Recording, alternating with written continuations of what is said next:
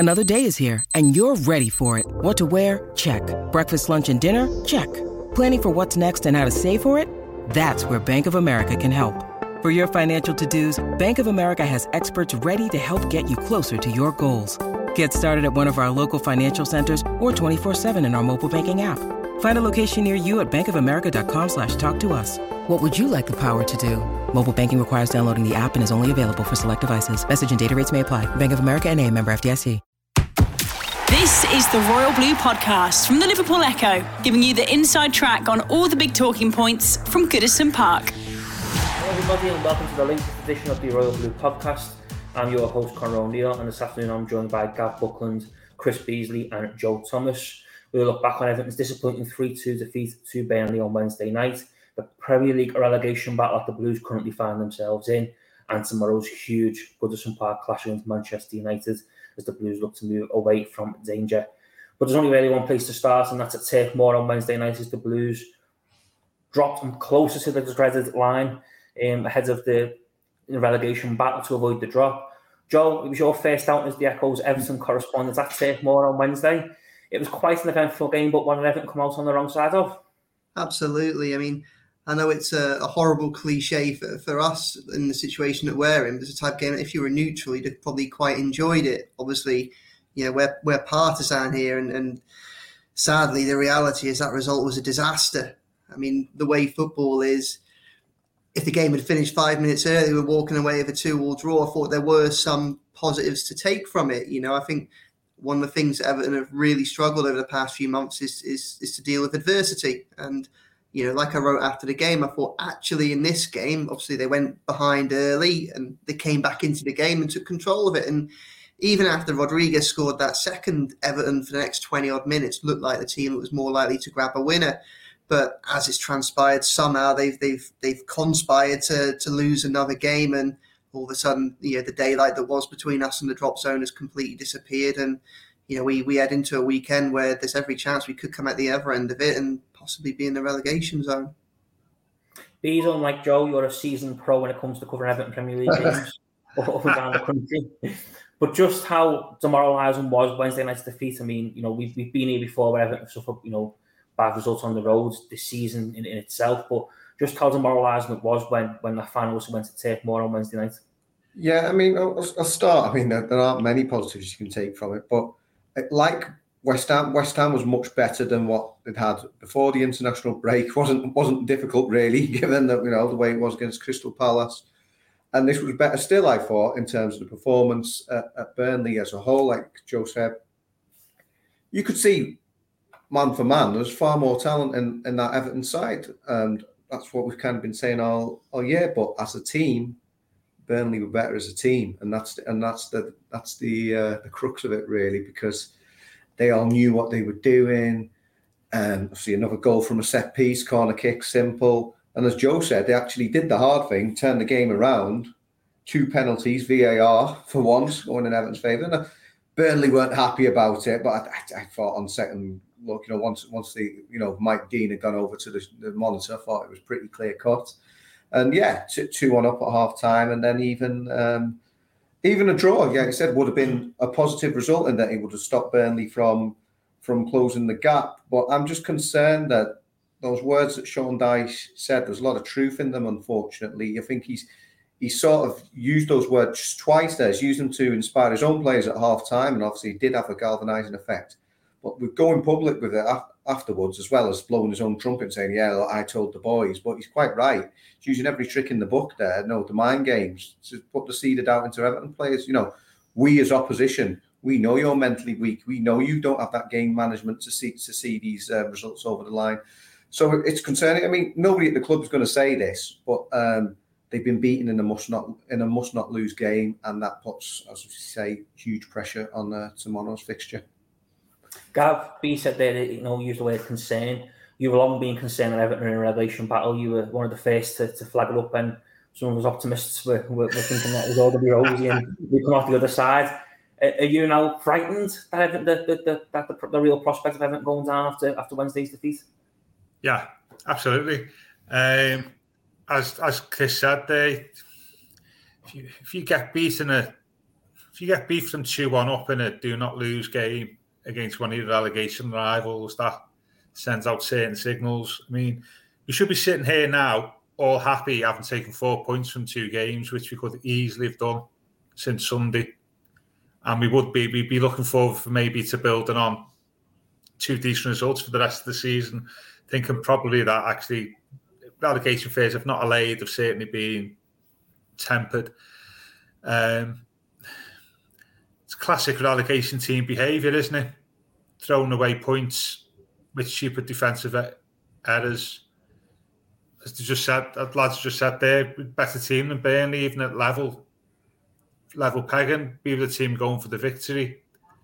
We managed to throw it away, and it's what relegated teams do, or teams who have got a likelihood of getting relegated do.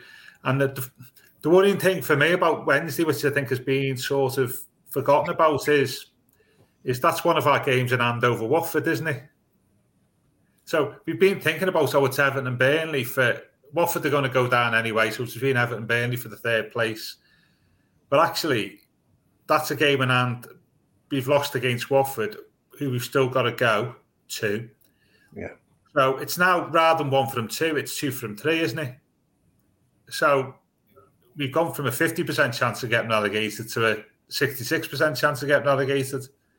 And that's the concern for me. And, we don't need to talk about our next 4 or 5 games, do we? So, yes, extremely concerned, extremely worried. And the good thing is we've still got a hell of a lot of points to play for, haven't we? We've got a quarter of the season left. So it's not 3 games from the end. We're not lost to Burnley 3 games from the end of the season. There's still 9 games. I know a few of them we probably don't get much of, but you never know. So, yeah, very concerned. Rooms for optimism. I'd certainly support what Chris and Joe were saying, is that there was no impression of laying down tools there, was there? And, against Spurs and Crystal Palace, you got the impression, I wouldn't say give up, but certainly that actually the players had lost interest, for want of a better phrase. Against West Ham and Burnley, there was never any stage where you thought, the players are, they don't want this. I thought we actually got effort, which is probably, some would say that's a bit more than what we got at Spurs. So certainly there was a lot of endeavour in our performance on Wednesday and fight, but individual errors, wow, 6 or 7 across West Ham and Burnley cost us dearly, haven't they? Bees, you've been following Everton most of the season for the Echo, and individual errors, what Gav just alluded to there and touched on. They've been a theme of Everton season, and once again, they come back to bite them. Yeah, I mean, both the second and the 3rd goal, even starting the first goal, you think simple corner kick, how many times have we seen that? But for the second goal, it was Charlie Taylor, was it just absolutely skinned John Joe Kenny? I think Dominic Calvert-Lewin in the build-up as well. There's been questions about him. And then the 3rd one, Ben Godfrey, who I thought, unfortunately, again, to that point, it's like a bit like Alex Iwobi on Sunday, who'd actually played well until then. Shanks the clearance, and how can you feel for Frank Lampard in that situation, because there's nothing he can actually do about that on the coaching side of things. Something like that, an unforced error as it was. And like I said, Ben Godfrey, he'd done it. I don't know what the stats are, but I can't imagine the Everton players have had to head the ball, particularly the defenders, as much as they did in that particular game. I suppose you know what you're going to get at Burnley, don't you? That's the way it's going to be. And Ben Godfrey has sort of shown everything you need from a defender in that game. He'd even had that marauding run forward and looked decent there. He'd had a good game up to that point, but he's ultimately going to be remembered on that night for that error. And yet again, it's yet another individual error from an Everton player, which has cost them dearly. Joe, Frank B's touched on it there. Frank Lampard can't be, held accountable for individual errors. What Everton keep making, and they've been a theme of the season before he long arrived at Goodison Park. But for someone who was so keen and so kind of in praise of 5 substitution rules being brought in for next season and bigged it up, there was real interest on social media on Wednesday night that he opted to only make 1 sub before his side fell behind. he's not been known a manager for making many substitutions that have turned the game in Everton's favour. He's rather been a reactive manager. Are you surprised he's not utilised the squad a little bit more in the last couple of games, and that a lot of his substitutions have tended to be in response to something going against his side? It's interesting, isn't it? Because obviously one of the many things that Everton have had to deal with over the recent weeks is the suspensions and the injuries. That squad depth hasn't quite been there. I've just come back from the press conference with Frank ahead of the Man United game, and one of the things that he was saying is that Coleman comes back this weekend and he's available this weekend. He's saying he was probably not right to play on Wednesday night, but his presence as a leader on that substitute bench seemed important enough for him to be included. Obviously Everton have shot themselves in the foot so many times in recent weeks, not just with mistakes on the pitch that have led to goals, but that have led to given opportunities to referees to have players sent off. You look at 2 yellow cards for Kenny, you look at 2 yellow cards for Michael Keane. It was so risky the first 10 minutes in Burnley. You've got Mason Holgate there playing in centre midfield, and obviously he wants to make his presence felt, but he clattered into Maxwell Cornet in the first 10 minutes, picked up a booking, and you're sitting there, you're thinking, we've had 3 players sent off in our last 3 league games, and now we've got a centre midfielder in a 6-pointer walking on a tightrope. So I think it's been a little bit of a surprise that Lampard hasn't made more substitutes. There's an argument to say, on Wednesday, it was ultimately, we can talk about, or in the advance, we did talk about whether it was a must-win game or a must-not-lose game. And it was definitely a must-not-lose game. So on the one hand, 2 each for 20 minutes, Everton looked the better side. They did. And for the end of the first half, the better side as well. And obviously 3 points would have been so valuable. You can understand why you'd want to kind of maintain that momentum that they had.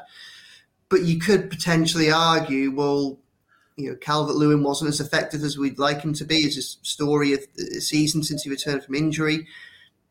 If you're going to use Rondon, Burnley away feels like the type of game when you might want to do it for the last 15 minutes. Game management, all right, 15 minutes, we might have fancied our chances at getting a winner. But how detrimental was a loser, was conceding a goal against us going to be? Could you have brought Delph on maybe to have tried to control things a little bit more in centre midfield? Ultimately, we don't quite know what's going through Frank's head at that time, but I suppose one of the difficult things when trying to analyse it is, you look at Coleman, who's on that bench just coming back from illness. You look at Delph on that bench just coming back from injury. We're not in a position where we know how fit some of these players are. And one thing that Frank's had to deal with is he's selecting from a squad that has just got injuries and suspensions all the way through it. So how much he can rely on those players at those crucial times remains a question, which makes it harder when trying to work out whether or not they should have been involved. Gav, Joe just touched on it there in terms of, he said Frank Lampard relying on players. But is there an argument now that some of the players he's clearly putting a lot of trust and faith in are letting them down on a weekly basis? There's a high number of players who feature regularly, start regularly, and Dominic Calvert-Lewin comes into that equation. Joel Oates saying Everton officials weren't exactly impressed with the interview that was published on the night before the Burnley game, which left a lot to be desired in terms of where his future lies and what his future aspirations are. But is Joe said about the squad, maybe not being to pull him through. Is the question that the start 11 can't pull Frank Lampard through and he's almost fighting a lonely battle? I think first thing is, not sure what control Calvert-Lewin had on the time of that interview. I believe it was done quite a while back, and it's sort of most opportune moment. I think if you looked at the team on Wednesday, or looked at the last few weeks, there's a few players you could say, well, they're not pulling their weight. Well, Calvert-Lewin's one. It was said about a month ago. I felt he's not happening. Decore is another one who's causing a concern at the moment, who's obviously not the player he was at the start of the season. He looks a bit lost. Then we've got our central defence. So there's foot. John Joe Kenny is just, well, you can see why he's not being offered the contract at the end of the season, can't you, really? So there's 4 or 5 there. I think I think if I was the players, though, what I'd say now and say is, and we spoke about this a couple of weeks ago on the pod, is if you're chopping the change in the team every week and asking players to play different roles in different formations from week in to week out, then that's going to cause players problems, isn't it? Simple as. You're not going to allow for any sort of on-field relationships to build, for people to become familiar with their roles, and get the benefit from that. It's quite obvious a couple of weeks ago, Frank should say, this is my best team, this is what I'm going to be playing every week in this formation. And there's constant chopping and changing by Frank has, I think, resulted in some below par performances by players who maybe not deployed on the pitch that best to get best use out of the skills. And I think I get the players' argument to let Frank down. I'd also argue that Frank maybe has not supported the players as much as what perhaps he should have in terms of consistency and selection and the roles he wants them to perform come the day of the game. The Royal Blue Podcast from the Liverpool Echo. When you need mealtime inspiration, it's worth shopping Kroger, where you'll find over 30,000 mouth-watering choices that excite your inner foodie. And no matter what tasty choice you make, you'll enjoy our everyday low prices, plus extra ways to save, like digital coupons worth over $600 each week. You can also save up to $1 off per gallon at the pump with fuel points. More savings and more inspiring flavors make shopping Kroger worth it every time. Kroger, fresh for everyone. Fuel restrictions apply. You've done a piece for the season which people will be able to read online from 7 o'clock tonight for Louis Sahar, who's delivered a pretty damning verdict of Frank Lampard, if the truth be told. And what Gav said there in terms of his tactical spotting and changing, and the questions Sahar raised in terms of he's kind of only got the job because he was available. Do you think Everton now find themselves in a position where they are feeling the effects of a manager in place who's never been in this situation before, as a player or a manager, where you fight relegation and you need to find a way to just not lose games and pick points up on the board? I suppose there could be a bit of idealism in that respect, in that he's a hugely talented player. I'm not even sure if he certainly didn't have any relegation battles at Chelsea, and they probably didn't have any, to be fair. I'm not just have to check that on West Ham, but I know he was part of a very good West Ham who finished 5th one season. So perhaps, although we associate West Ham with relegation battles at times, I'm not too sure whether Frank was involved in any. That might have been just after he left the club, possibly. So, yeah, he mentioned that last week, and people always, so I think it was ahead of the Burnley game, and he said, people always tell me that I've not been in a relegation battle, and I guess that's a good thing. But yeah, I mean, maybe you do, like going back to Sean Dyche again, he's been there, he's been up and down, knows the territory, he's got credit in the bank because of that, and sort of knows the game how to play it, and he realises that you can't always get the results, but it's doing things at the right time. Yeah, it is difficult, I suppose, that it's not something he's used to. And also, because he was such a great player, the most prolific non-striker in Premier League history, somebody with, that shows your medals, him and Ashley Cole. So being in this situation with players who can't sort of replicate that, I mean, it's a dilemma, isn't it, for all these great players who go into management, and they realise that they're looking after lads who can't always, he's not going into the Sunday League, not going into the pub team, but they can't always sort of perform on the level or consistency that he would have done at the height of his career. So I suppose that is a concern. He did point out, though, that Paul Clement, his assistant manager, had been at Swansea City, and I think he said they took something like 12 points out the last 15 one season to stay up. I don't know. I hope it doesn't come to Everton needing that to stay up, but certainly welcome that kind of return and from the last few fixtures of the game. So maybe there is a bit of, one of the things with Lampard is he's got this real sort of trusted team around him. He's a clever enough guy to have a lot of good people around him, and they all bring different things to the table. So maybe, Lampard himself might not have that experience, but he's got a lot of people to lean on. I think it was even suggested too, had he spoken to Uncle Harry Redknapp, and he mentioned he hadn't spoken to Harry recently, so he's not gone that far yet to try and get pointers from Harry. But I guess it is a new experience for him.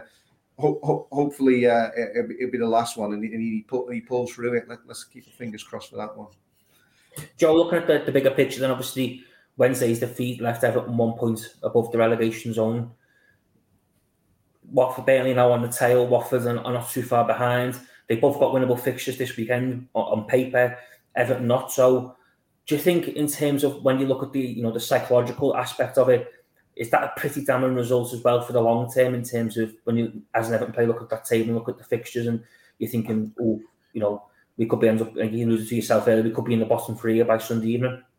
Absolutely, because I think that, it does a couple of crucial things. One is that it gives momentum to Burnley. So not only does it take it away from Everton, but it gives it to Burnley. So they to get a massive confidence boost going into, a game away at Norwich, which is a type of game which if they don't win, then they're probably not going to stay up. They couldn't, apart from Norwich at home, they probably couldn't ask for a better game this weekend. I know Norwich are going to be scrapping, because for Norwich it's truly a must win. And obviously, one of the few positives of the last 6 weeks or so has been the fact that on so many occasions Burnley have had the opportunity to leapfrog Everton, and every single time they failed. Obviously, hopefully we won't give them the opportunity. We'll get a win tomorrow, and then Burnley can't take us over, even if they win. But sending Burnley into that fixture with the momentum that they'll have gathered from that last minute winner, and also their fans as well, getting them behind them, that's awful for us. It also creates this frustrating situation as well, where that table could look so different come the end of this weekend, and then obviously you've got, I think we've got a 10-game break or so until we play Leicester. So the psychological impact of falling into that bottom three, which is now a possibility over that break, on the one hand you could say, well, it gives Frank an opportunity to have the squad together again, to press a reset button, to focus minds, but we've only just had that with the international break, and we've come back and lost at West Ham, and then we've lost at Burnley. Obviously got United tomorrow as well. So they're kind of running out of opportunities, probably running out of plans. We can't be on plan A. If we're on plan B, now must be plan C after losing to Burnley. I think losing to them, obviously it was demoralising for Everton. It was a huge boost to Burnley, and it's created a situation where, that daylight that did exist between us and the bottom three a couple of days ago no longer exists now, and it could be Everton in the bottom three come the end of Sunday. And for a squad that is clearly struggling with the psychological aspects of the game, falling into that bottom three will surely, just add insult to injury. It'll be another factor in their minds, and it'll be another, it'll just add pressure onto players that are clearly already playing to some extent, it feels like, in a bit of panic mode. Gav, John alluded to it there, and in terms of it, add insult to injury, almost dropping into the bottom three. But I suppose ultimately, at the end of the day, I don't know what themselves to blame. They have to go in the bottom three. They've not won enough matches. They've shot themselves in the foot so many times before. But do you think now is the time where, after tomorrow's match, and the gap between Leicester a week on Wednesday is almost much needed for Lampard, in terms of, with the back-to-back rule and schedule side of faced, he almost needs time to kind of get them away and almost hit a refresh button and get to work again? Depends on the results tomorrow, I think, as much as anything. I don't know. I'm with Joe on that. There's had an international break where we had a lot of players, didn't we? Finch Farm. I'd rather be playing games. When things conspire against you, which you just get the impression at the moment that everything is conspiring against us. Whatever happens in football, it's to the detriment of Everton's chances of staying up, isn't it? And I was thinking that this week, they've rearranged the 2 games for the end of the season, isn't it? To Palace and what's the other one? Is it Watford? Is it Watford? Yeah, Palace and Watford away, which now leaves us with this run of 5 horrible fixtures.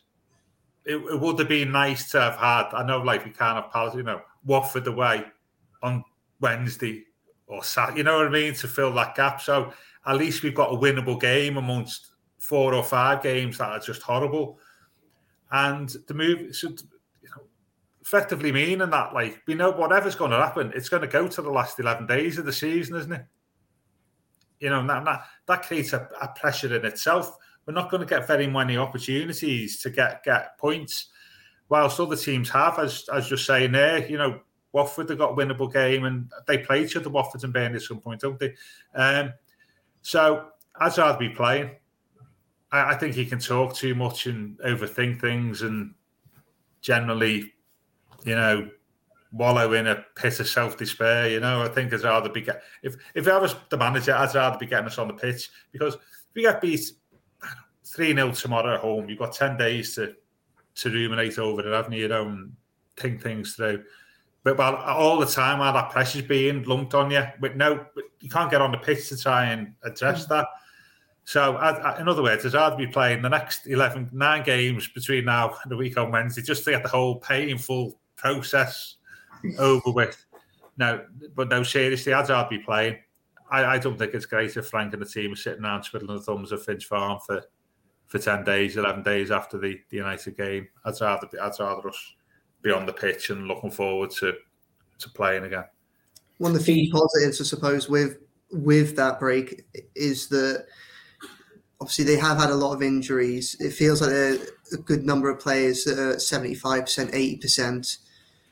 I mean, another 10 days, replenish. I mean, I suppose probably the point I'm trying to get at, providing we don't get any new injuries or suspensions tomorrow, is when they take to the pitch, or when those teams come out against Leicester 10 days, in 11 days' time, what Frank should have, possibly for the first time, because they reckon that Mina will be back as well by that point, is he should have the full squad at his disposal, with the exception of obviously Townsend and Davis and Patterson.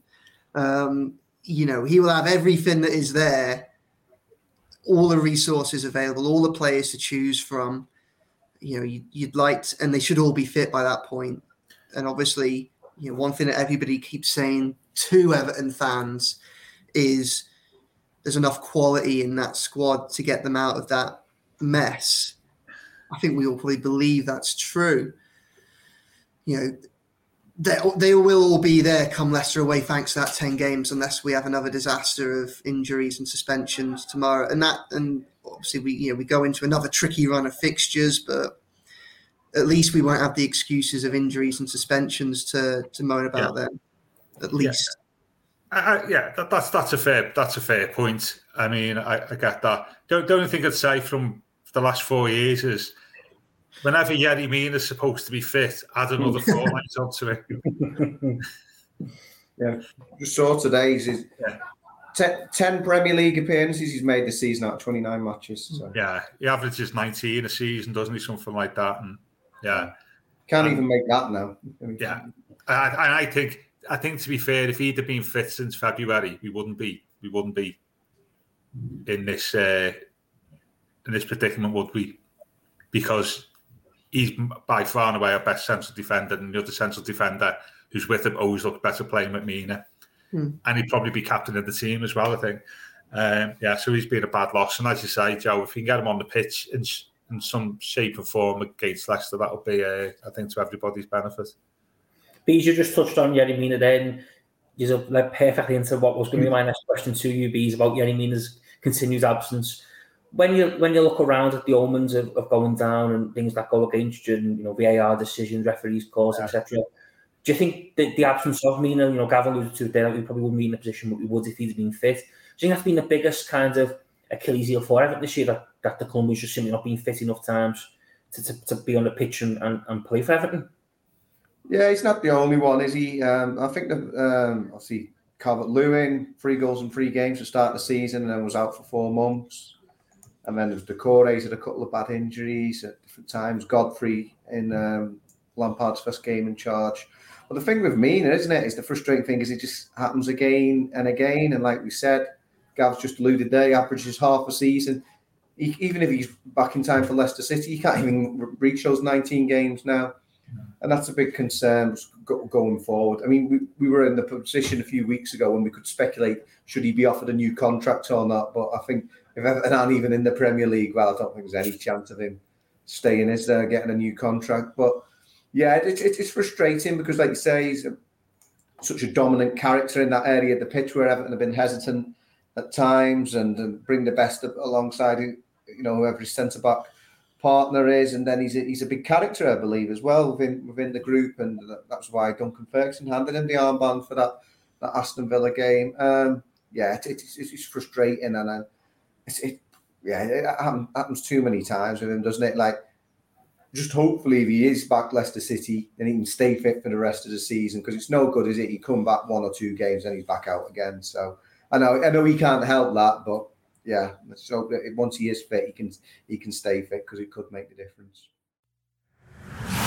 The Royal Blue Podcast from the Liverpool Echo.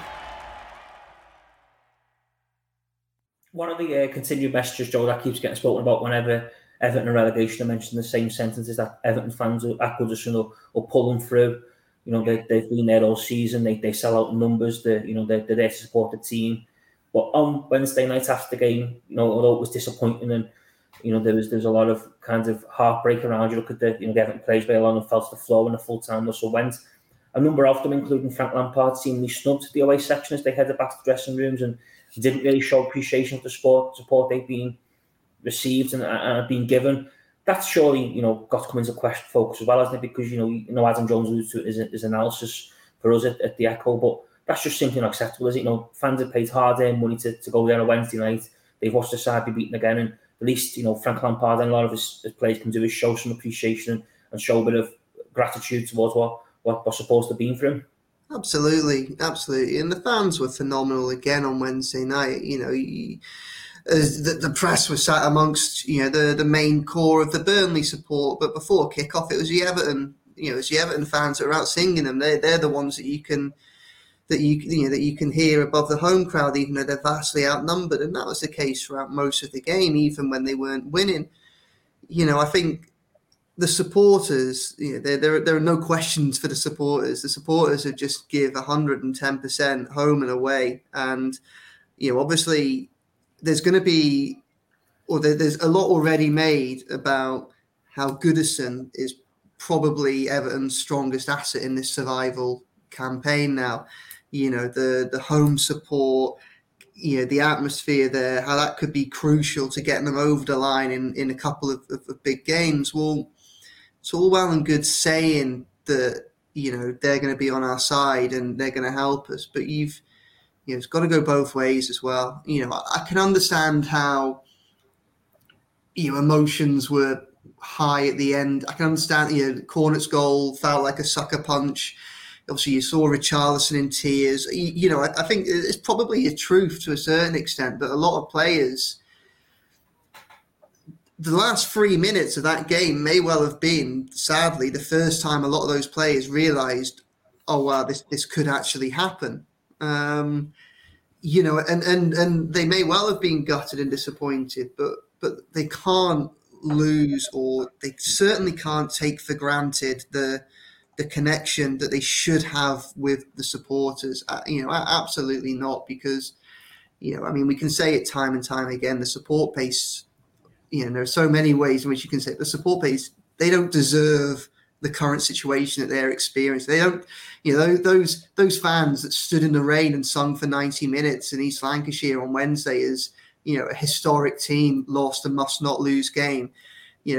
I know it's only banter when it comes to the territory. They don't deserve to be getting the coaches home and looking on Twitter and having betting companies and opticians and every other rival fan base turning their disappointment into a meme and into a joke. That's not what they deserve. And that's what they've got at the minute. And it's just, one of the many things that hurts about this Everton situation at the moment. Obviously, on the pitch, it's on and off the pitch, the situation that we're in really was avoidable. The fact they haven't avoided it is a real shame, and they're going to be relying on those fans tomorrow, and they're going to be relying on those fans for the rest of the home games. They've got to show some appreciation, they've got to show some respect. It's got to be a two-way street. They've got to fight for those fans, fight for that badge, because otherwise, if they don't, then there's every chance to go down. Gav, Joe just alluded to it there in terms of Everton's supporters probably being the best asset the club have got in terms of staying up, which is a damning statement in itself. But obviously, Everton return to Goodison Park tomorrow to Man United. It's an early kickoff. It's a big one on Grand National Saturday. But this is a different feel to this game, isn't it? In terms of, this is not a Man United side that are like the Man United sides that we've seen come to Goodison in the past, who've been fighting for the title, fighting on all fronts. This is a Man United team that I haven't watched myself last week against Leicester City. That's there for the taking, and if Everton turn up and actually have a goal, there's no reason why they can't get 3 points. Yeah, someone said the Goodison crowd is our only asset at the moment. I'm not saying there. I know what you're saying. I wouldn't say there for the taking is the phrase I'd use. I'd say vulnerable. Yeah, definitely. But they turn out to say, well, if we're vulnerable, what at Everton, Yeah, it's 12:30 is not an ideal kickoff because we played Wednesday night, isn't it? When things conspire against us, the kickoff time has conspired against us. We want this game under lights, don't we, of a Wednesday night, and not like 2005. But I agree what you're saying is we're not playing a Man United team of Ferguson's standard. We're playing a team. Well, we're playing a club who's just basically a larger version of us, aren't they really on and off the pitch? Equally. So it's play the game, not the name, I suppose is the mantra, isn't it?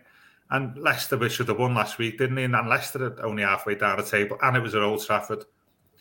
The only problem is that Leicester have got better players than us at the moment, haven't they? And that goes down to quality. And we've got some of our weaknesses United can really take advantage of. I mean, I think, that right-hand side, how many goals have we conceded where somebody's got to the byline and crossed it, pulled it back off the byline since, Spurs, Crystal Palace twice on Wednesday night. You can see Jadon Sancho playing wide left and really causing chaos down that area, So United have got the players to target our weaknesses, but at the same time, they can certainly be got that, can't they? And you would hope. Just wondering whether I'd play Rondon on Saturday. I just think something a little bit more effective up front. Well, we'll come back to the team selection very shortly. But Bees, okay. I don't want to give me full team away now. That's embargo till an hour before the kickoff on my team selection. But yeah, you can see it's perfectly feasible. We can get something tomorrow, isn't it? It's perfectly feasible. May not be a win, but even a draw, I bite your hands off now. Tomorrow, so yeah, we're not playing United of even 4 or 5 years ago, are we really? And I just get a little bit tired of this. Oh, the fans will, see us over the line, and if that's our only hope, then we have got major problems. And you get the impression even some of the support maybe sort of thinking, what's the point of getting too head up about the team. So it'd be interesting to see what the atmosphere is like tomorrow, to be honest with you. But I agree, United can be got at. You're the man for all things nostalgia when it comes to Everton at the Echo. You're the fountain of knowledge for our classic anniversary pieces. Everton and Man United got a rich history of some great Goodison Park battles in the Premier League. You think back to Ferguson twice. Just certainly entries at 104 with the Champions League. Everton finished 4th. There's been some other big Man United victories in the past. You think of the 12 one when David Moyes' side won 3-1 when it came from the end. But Berbatov and Brett Rodwell, Dan Gosling were all on target. But they need another one tomorrow, don't they, Bees? Everton needs another vintage Man United performance to get themselves on the table. What we've learned from Ranić's press conference today, obviously, I think he's got 4 players still out there. Jones, Cavani, McTominay, they're all out tomorrow, and I think who the other one was. But the big thing is that it's Varane. Varane's still out as well, so that's the quartet who's got missing. But Cristiano Ronaldo, who obviously missed the Leicester City game through illness, is back, and if you remember, the last time he played at Goodison Park, it was all the way back in October 2008 when Phil Neville put a certain tackle in on his former Manchester United teammate. We could do with something like that early doors. I mean, providing it's not another red card, which, given the interpretation of the rules between then and 13 and a half years ago, maybe. But I think you need that. I think that's crucial for Everton. They've started so slowly in so many games this season. As Gav says, with it being the early kickoff, the crowd probably needs something like that, some sort of galvanising moment of some sort. Not, it doesn't necessarily have to be a goal. That'd be terrific, but just something they can cling on to and say, "Come on, the lads are up for this today," and so are we. So yeah. Whether Ronaldo is playing or not, just something of that ilk to sort of get the crowd on their feet. And I think it's imperative how Everton start, because if they don't sort of have something like that early on, I mean, it could be a long afternoon. Talking of press conferences, Joe, you were at Finch Farm early for Frank Lampard's press conference, and Everton have got a few options back available tomorrow. Michael Keane, Allen, Seamus Coleman should all in contention, as well as Fabian Delph. Would you look to bring any of them four in, Joe? Would you look to make some freshen things up, make some changes, or to be a case? Yeah, I think they have to. I think that yes, I think Coleman has to come in as much for his personality as anything else. And I mean, I know there have been questions about his performances this season, largely due to his age, but Everton have been conceding goals in his absence from that position, from right back. As I say, Burnley, their second and their third both came down, from Everton's right-hand side. So I think that you have to have him on there. I don't think you lose anything, from a footballing perspective. And I think, one of the things that Frank was talking about today was how much of a leader, how much an impressive personality Coleman is. Sadly, we're in a situation where, Everton don't have very many leaders. And, so his leadership qualities are genuinely an impact in the decision as to whether or not to have him on the pitch, I think. It's hard to see a situation where you don't bring Keane back in, I think. Again, a player who has struggled for form, but probably with Mina's absence, you want him in centre back either as part of a 2 or 3, just for Chris is talking about Ronaldo playing tomorrow as is likely. You want players that can manage that can manage the aerial battle as well as possible, and Ronaldo is somebody that is very dangerous in the air at set pieces, and Keane is probably an important attribute in defending those scenarios. So I think I'd probably look to bring those two in. I think Allen comes in as well. He's had a break. He must be, must be fit and rested. You look at that Man United side, and that Man United side, as Gav said, is very similar to Everton in the fact that they are two sides that are lesser than the sum of their parts. And obviously some of those parts are missing for Man United. And McTominay divides opinion, but he's a player who can put a big tackle in, and he's missing from that centre midfield. Someone like Allen is somebody that can stamp a bit of a presence on in that middle third, and he's probably someone that can wind up some of those Man United players that can be got at as well. Beyond that, obviously, I think Richarlison was, I was going to say phenomenal. That's overstating it, but certainly in that first 45 minutes against Burnley, on and off the ball, offensively and defensively, he was very good. He caused them no end of problems. And Man United are a side that can be got at, and he is the type of player, again, that can get under their skins and can cause the likes of Harry Maguire and some of their defenders problems. So he has to start. I'm not sure about elsewhere, but yeah, I think I'd probably bring Allen, Keane, and Coleman in. I think. Gav, you've already floated the idea of starting Rondon tomorrow, possibly. Yeah. Would you look at making any changes to what we saw on Wednesday night? No, I was just thinking, who would you drop for Alan? I think he should come back in. Holgate out or move him into defence. Yeah, okay. Yeah, I'd say with that, Rondon, it's only because we've got a major problem with Calvert-Lewin and it's just his efforts at the moment, to be honest with you. I'd agree with all of that, that's being said, because we've got very few options, really, I suppose. But maybe Rondon for Calvert-Lewin.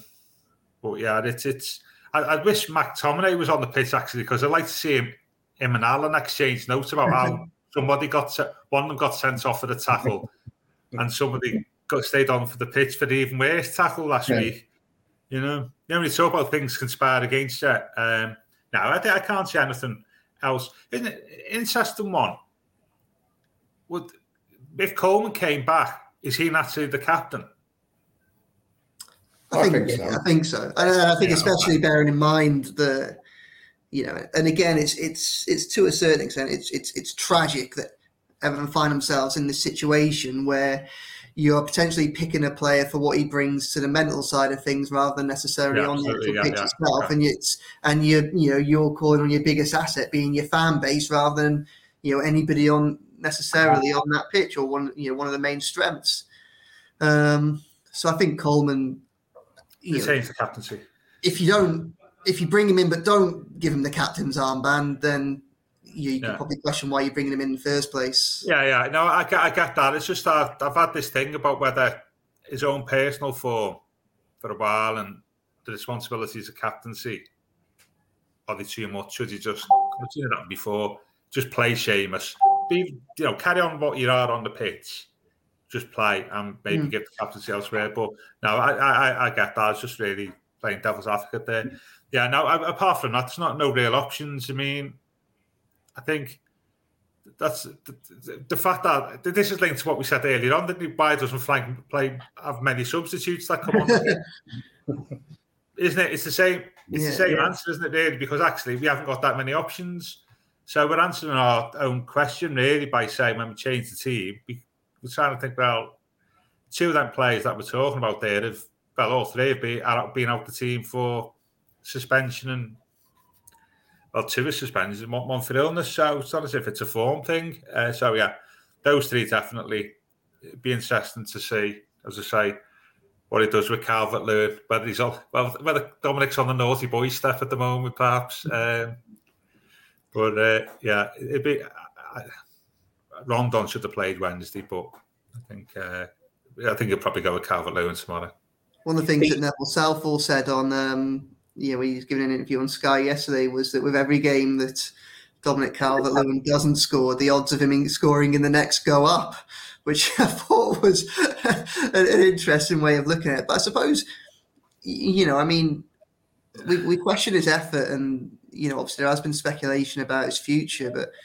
There's been speculation about the future of a couple of those players, and there probably comes a point where, if for instance any of them did want to move away from Everton, at some point they've actually got to start putting in the performances to justify, a move. Even from a selfish perspective, surely at some point the performances are going to improve if they've got that ability. Because, if they do want to away, well, they're not going to having a relegation. I mean, another thing that we said, having a relegation on the CV hasn't proved detrimental to too many of the players in that squad. They've got relegated and still ended up at Everton, and that might be part of the reason why Everton are in the situation that they're in now. But it's certainly not going to help the likes of Richarlison or Dominic Calvert-Lewin if they are, if anybody is going to come in for them in the summer. Yeah, Calvert-Lewin, I think is six goals from open play in his last 34 Premier League matches. Yeah. Something like that. Is Calvert-Lewin get enough for you tomorrow? Would you be hanging your hat on him to lead the line? The Royal Blue Podcast from the Liverpool Echo. Yeah, I think I would do, but it is deeply concerning. 10 games now back, isn't it, since he returned in January without a goal. And I've met Dom a few times. He was always a bubbly, confident character, and I'm not seeing that on the pitch at the moment. I mean, Richarlison hasn't scored many either until he took those two penalties on Wednesday night, but at least he seemed to be on the end of things. At least he was getting on the end of chances and looking like he might score. I mean, it's an interesting. I mean, maybe it's some mathematical formula that Big Nev was using for that increases the chances he'll score in the next game. I don't know, but yeah, I would go with him. It's concerning. He needs to almost go on a Kevin Campbell-esque spree the way it's been going of late. Yeah, Calvert-Lewin is good enough to. I mean, there are far worse strikers than Calvert-Lewin in his current form that have caused that Man United defence a lot of problems this season. Calvert-Lewin's on song, if Richarlison's on song, if Allen's snapping away in centre midfield, that Man United side is very vulnerable. They also have players that can produce moments of magic and 10 out of 10 performances. They're not doing it as often as as Man United fans would like, which is why they're in their situation. But obviously they could do it tomorrow. Hopefully they won't. But it's not a foregone conclusion by any stretch of the imagination tomorrow. Again, just like Burnley, just like any other game this season, Everton have got the ability on that pitch, whatever side they put out, to get a positive result. Probably a lot of it where we're at the moment is whether or not they have that mental fortitude and that character. That's perhaps the big issue. I'll start with you, Gav, before we wrap up. Yeah. You got a score prediction for tomorrow's game? Because we get stick, because always positive and you get stick. You can't. You say you're going to get beat, and then we get accused of being negative, and then if you say we're going to win, you get accused of being too positive, and then if you say you're going to draw, you just said like he's a bit of a wet lettuce, So from now on, I'm going to be truthful and say what I think, and I think we got beat 2-0. There we go. Yeah, I think a big, as I sort of alluded to earlier, a lot of this depends on how it starts for Everton. I genuinely think we could end up with any of the 3 score lines tomorrow, but I will go for 1-1. And finally, Joe, have you got any? Well, I'm going to follow a bit of Big Nev's logic. He reckons that with every game that Calvert-Lewin doesn't score, he's more likely to score in the next. So I'm going to say with every game that Everton don't win, they're more likely to win the next. The first time I was at Goodison was February, it was 94-95 game, the 1-0 when Ferguson scored, 1-0 to Everton over United. I'm gonna go bold, and we've got all options covered. I'm gonna go 3-1. I'm gonna go 3-1 to Everton. Wow. I tell you what, Joe, it's the Grand National tomorrow. I bet you the longest odds horse in the Grand National. It's not as long as odds as the Everton winning 3-1 tomorrow. Perhaps not, but I mean... Yeah, if it's 2:30 tomorrow, we've won 3-1, tell us what your national is. And then I'll give you the lottery numbers for you as well. Give me the logic, yeah, absolutely. Right, we will leave things there on that bombshell Joe Thomas score prediction. You haven't given us your prediction. I'm going to go for 2 on Everton. I think we'll edge it tomorrow. After all that. We'll edge it tomorrow. I feel a bit guilty now. I haven't said But no, we will leave things there. Thanks very much, guys, for joining me. You've been listening to the Royal Blue podcast, and we will be back on Monday, to discuss the Man United game, the relegation battle, and all the fallout from Saturday's fixtures, and hopefully be celebrating a Joe Thomas score prediction correctado, and we'll all be in town on the beers after a few pints after watching Everton win. Well, thank you for listening this afternoon. I've been Conor O'Neill, your host, joined by Gav Buckland, Chris Beasley, and Joe Thomas. You've been listening to the Royal Blue podcast. You've been listening to the Royal Blue podcast from the Liverpool Echo.